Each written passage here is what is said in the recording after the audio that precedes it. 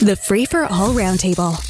Round 2. On round 2, Paven Bratch is here, serial entrepreneur in marketing, tech, and real estate development, and a part-time farmer. Michelle Morrow is a teacher and winner of the People's Voice Award. Deb Hutton is here, former advisor to 2 Ontario premiers, now in private practice. Good morning to you all, and let's actually take advantage of the fact that there's at least one person on the panel who has worked on an election campaign, is actually working on one right now, should be disclosed.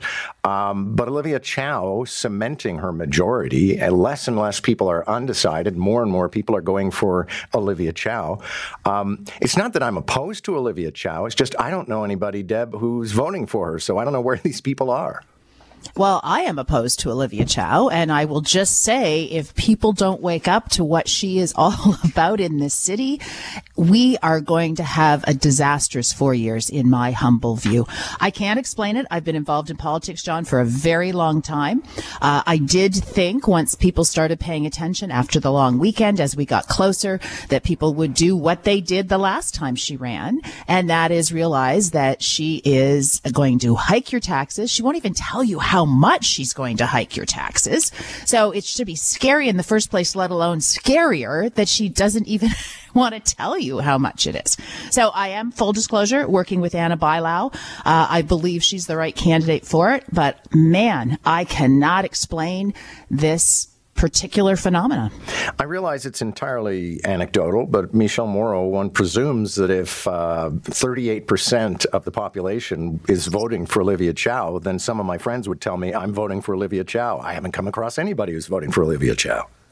Yeah, I feel the same way. I don't have a ton of friends who live in Toronto, but the ones that I do have, none of them want to vote for her or even understand why she's running. So it's difficult to assess. Is it just because it's name recognition? People are quickly being interviewed, or they're taking a poll and they just see names that they recognize and they say that's who they're voting for. Are they actually going to vote for her? I hope not. I think we need a change in office, and I don't think she's the change that we need. But you know what? When it comes right down to it, we get the people in office that we deserve.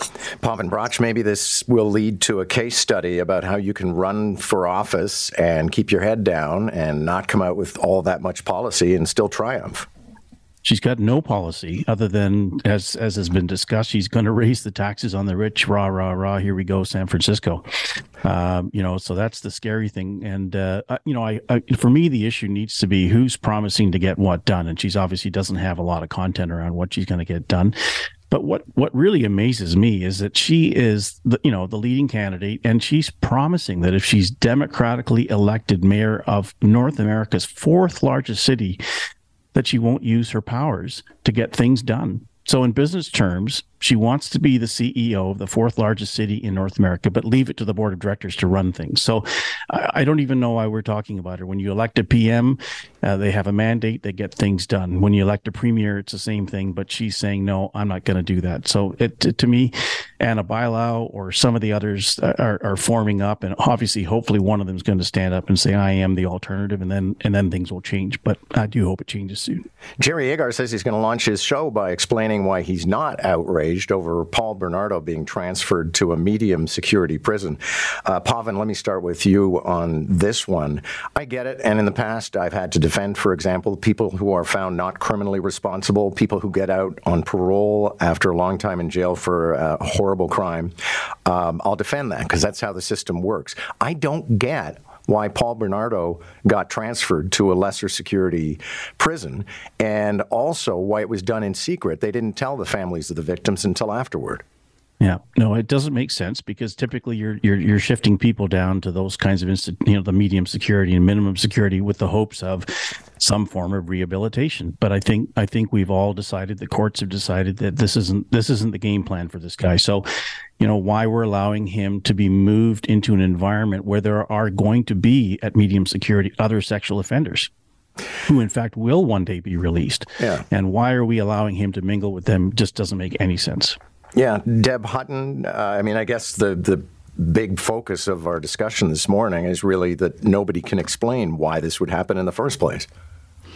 Yeah, and if someone explained that his level of security or his level of freedom is exactly the same, and maybe the reason they moved him is because his life was in danger, which is very possible, then maybe you might feel slightly better about it. And I don't know, maybe that will be Jerry's take after 9 o'clock. Here's what outrages me, though.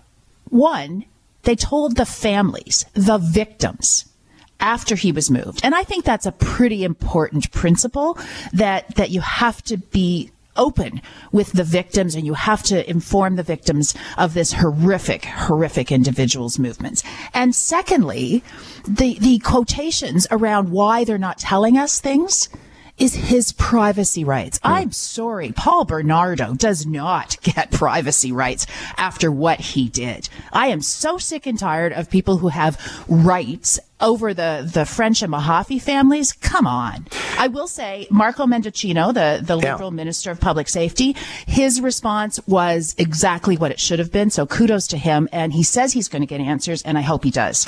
Yeah, Michelle Morrow, I'd agree with Deb entirely. I don't even get the privacy rights. He is in the custody of His Majesty the King. He is not just some private citizen who's being shuttled around. Yeah, I thought at some point you lost that right to privacy. But I think what Deb said is exactly right. This might have made sense for a whole bunch of reasons. But the fact that it seems to have been done under a cloud of darkness and secrecy is what's making it worse. This is an example of how coming forward and saying why you're doing something, especially with a prisoner as well known as Paul Bernardo, would have saved them so much hassle. It's just the fact that it looks bad, whether or not it actually was bad. Jerry Agar is arguing that the last thing conservatives should do is take advice from liberals, but I actually have always found Chantal Hébert to be an extraordinarily thoughtful political writer, and frankly, I don't know what her political leanings are. But let me start with somebody who has worked in conservative circles, Deb Hutton. What do you make of Chantal Hébert saying that basically Justin Trudeau and company should be on the ropes, but it's because Canadians aren't that warm and fuzzy on Pierre Poilievre that he's not taking any ground? Well, you and I have a very different perspective on Chantal Hébert, John, so I'll just leave it at that. I don't think she's particularly insightful when it comes to conservative politics. That being said, Pierre has not done what he needs to do. And I'm with Jerry. That doesn't mean you move to the center or you move closer to liberals at all. But I do think that he has been over the top in not speaking on, in particular, affordability issues and some of those big issues, crime being one of them as well. I mean, today's a perfect example of where he should be out talking about the Bernardo thing. I don't think he's done a good job connecting with those of us who are not rabid right-wingers on the social side, but are economic and fiscal conservatives. And I think that is increasingly the bulk of people who want to vote conservative in places like Ontario and other places. I will say the other thing that is helping Justin Trudeau, quite frankly, is Jagmeet Singh.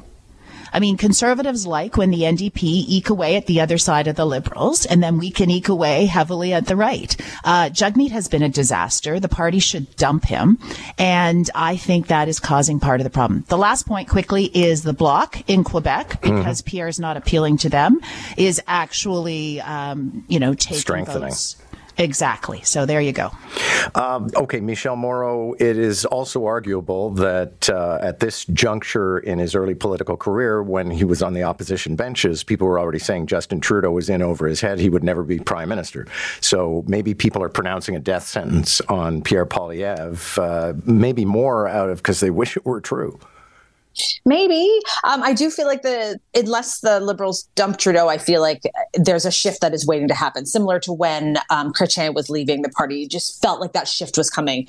But I understand the hesitant about Poilievre. I have voted Conservative in the past, and I cannot bring myself to vote for him because I need to know that my Prime Minister is not going to sink to the lowest common denominator. I need to know that my Prime Minister is going to stand up and take the higher ground at times, as opposed to just wanting to sink it to everyone around him, which is what I feel that Poilievre does every single time. Paven, last word on this file? Yeah, for sure. I mean, I think all of us want an alternative. That's what makes a great country, and an alternative to Justin Trudeau is obviously in demand at this time. But this guy Poilievre has all the charm of a bill collector, which in fact was the only job that he ever had in life. was working in collections for TELUS, and this is the guy that won a $10,000 essay contest for saying there should be term limits for politicians, and he's in his 7th term now and living large, as Charlie Angus tells us. So I think Chantel has a good point. I would also say that she hasn't talked about Ontario, and maybe that's part 2 of the article, because it's obvious that Doug Ford is not supporting Poilievre, and that's going to be a significant issue for him in the 905 area, not having the Ford machine behind him, probably because Ford wants his job later. But I think that is a significant second part of what's to come. And I would say, if I was giving them advice, which they're not taking, Doug Ford is a model for any conservative leader. I think the new 2.0 Doug Ford, a sort of bumptious uncle, plays so much better than where he was early in his politics and where I think Poilievre finds himself now. Let me ask you about this study. It was done in the United States. I can't imagine it's very different in Canada, although we do have more social programs. But a new survey finds people are more afraid of running out of money in their later years than they are of death. Michelle Morrow, you're the young person on the panel. Maybe this isn't much of a concern for you at the moment. Oh my God, every time you say that, I'm like so happy. But I'm really not. I just sound like a kid. But no, I fully understand this. This is I'm a part-time worker, and I also work for myself a little bit. My husband's in the military, so our future pensions are not great. So I understand this fear a lot, and it's so hard to save up because life is costing so much more right now.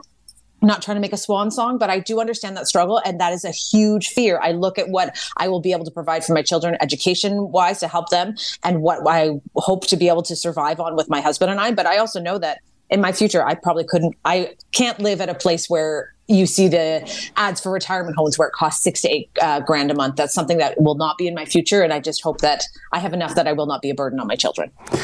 Deb, last thoughts? I mean, not last forever, but... Listen, I fear death far more than running out of money, because at least if you're not dead, there is hope. There you go. Thank you all. Good to have you. Michelle Morrow, Deb Hutton, and Paven Bratch. That's a nice way to end, isn't it? Okay. I told the financial planner, I just want to stay out of the cat food. My thanks to Joe Cristiano and Nick Mirano. Thank you for all the very lovely greetings. And I'm going to go off and try to enjoy my day. Catch the Round Table, Round 1 at 7:45, Round 2 at 8:45. Weekday mornings on More in the Morning. News Talk 1010 Toronto.